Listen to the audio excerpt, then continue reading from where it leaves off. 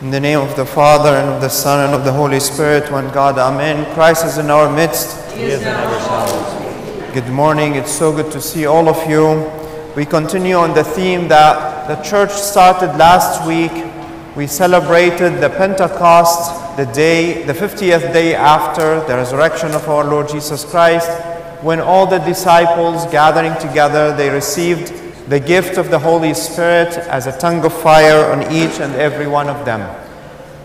That Holy Spirit that was promised to them so that they can persevere through the difficulties of life that they were expected to face before they can spread out the good news of the Lord Jesus Christ.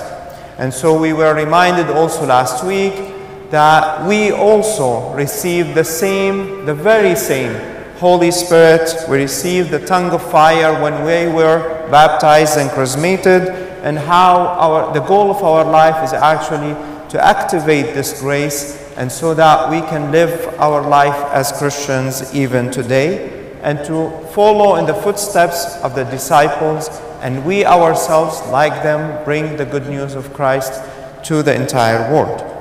So the first Sunday after Pentecost, today, we have our Orthodox version of Halloween.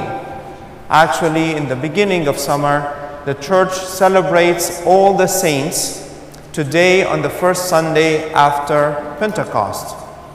And on this day, we not only remember the saints that we know of, we remember the saints that we do not know of. We remember all the regular people who lived a holy life, and probably they did not come into the light, because our church believes that there are so many people who might be living a holy life, and it just happened.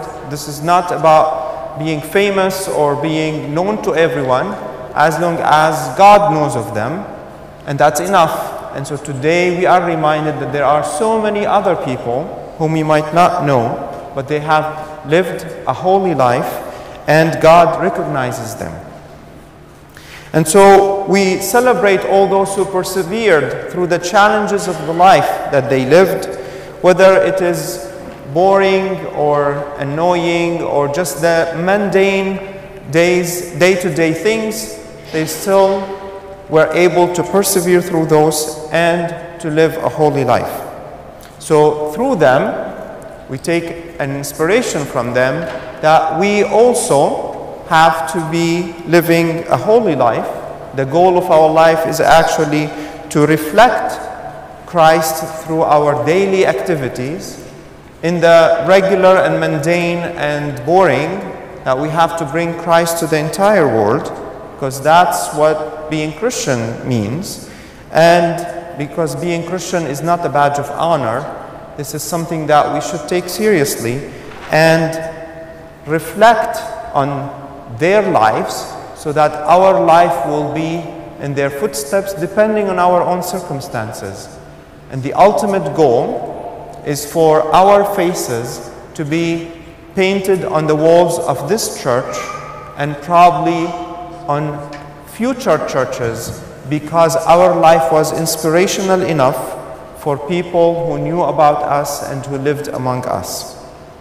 Now, some people might say, that's crazy, right? I'm asked to be a holy person and expect my face to be depicted here. Yes, because we have misconceptions about what holiness is. We think holiness is about being magical and doing something extraordinary and doing miracles. But actually, the one miracle that we're asked to do is to bring Christ to the world. That's it. We don't need to make miracles or heal people. It's very simple.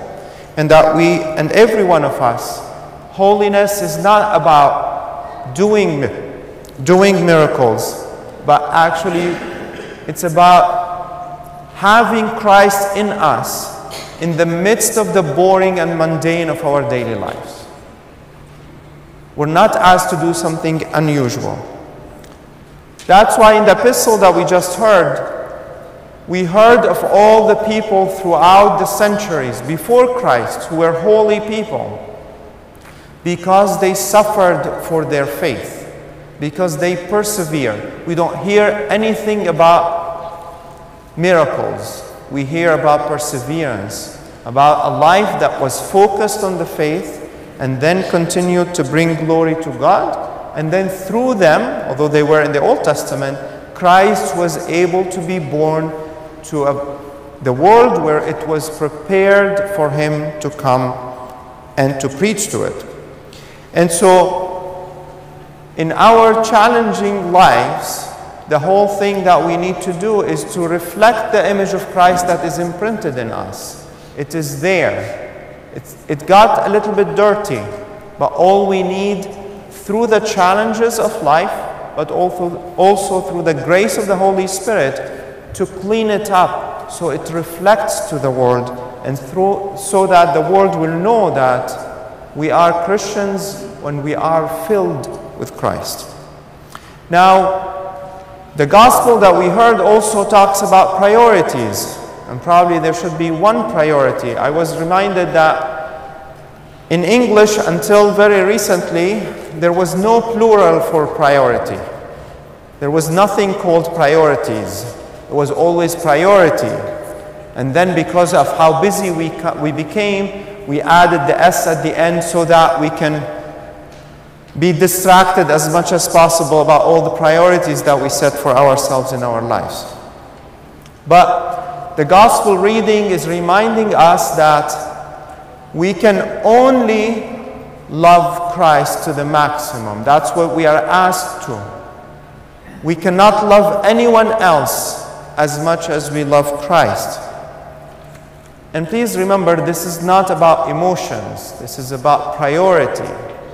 To remember that the only priority that we have is Christ, and our love to our family and friends comes out of that love to Christ. And to remember that anything in our life, even our love to our families, should not take us away from Christ. So it's about commitment to being witnesses to Christ, even when we have other responsibilities. It's not emotions, because it's a choice. It's work. It's commitment, which means that we have to do what the church describes for us so that we can be focused all the days of our lives. And those of us who are very, very busy know what it means to be focused when you cannot be focused on anything. You are distracted and you're pulled in too many directions. So when the church asks us to pray, to fast, to read, to learn, to read the Bible, to do almsgiving, all of these are for us to help us stay focused on what we are here for. I'll give you an example. Some people say, oh, I don't need fasting. This is an old-fashioned way of doing religion. You should not fast. Now we are in the 21st century. We don't need fasting. But here's a very basic example. If you cannot control what comes through your mouth, so how can you control what is happening inside your mind? If this very simple, practical, physical thing that we can do, we are not able to do, for any excuse that we may have, then how can we control all the things that happen in our minds and take us away every minute of our days? The very simple example. Who of you will trust a bus driver, a school bus driver, who has a very tainted record of driving their own small car?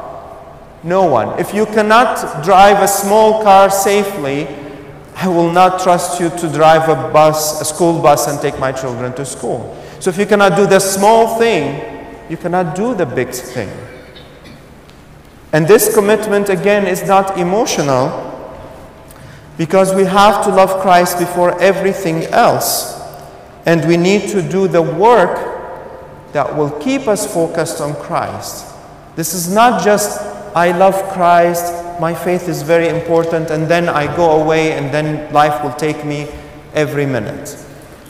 It's very simple. The other example that I want to give you, since we have so many professionals in our community, but we have many graduates, and many probably are applying for college or grad school.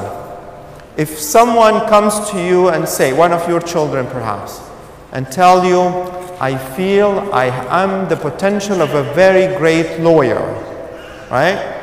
And this is the argument that they will put in their law school application.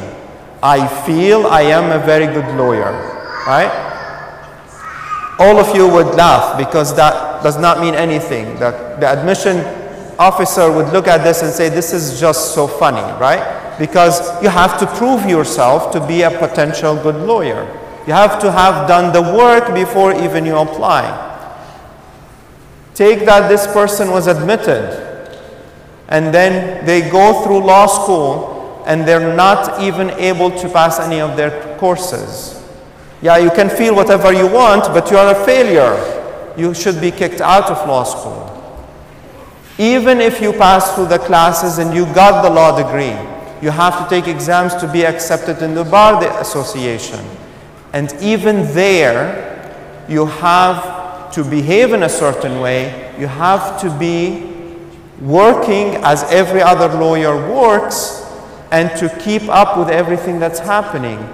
Your ethics and your morality is important even after you have passed all these steps. So if this is the case in professional life, why isn't it the case in church as well?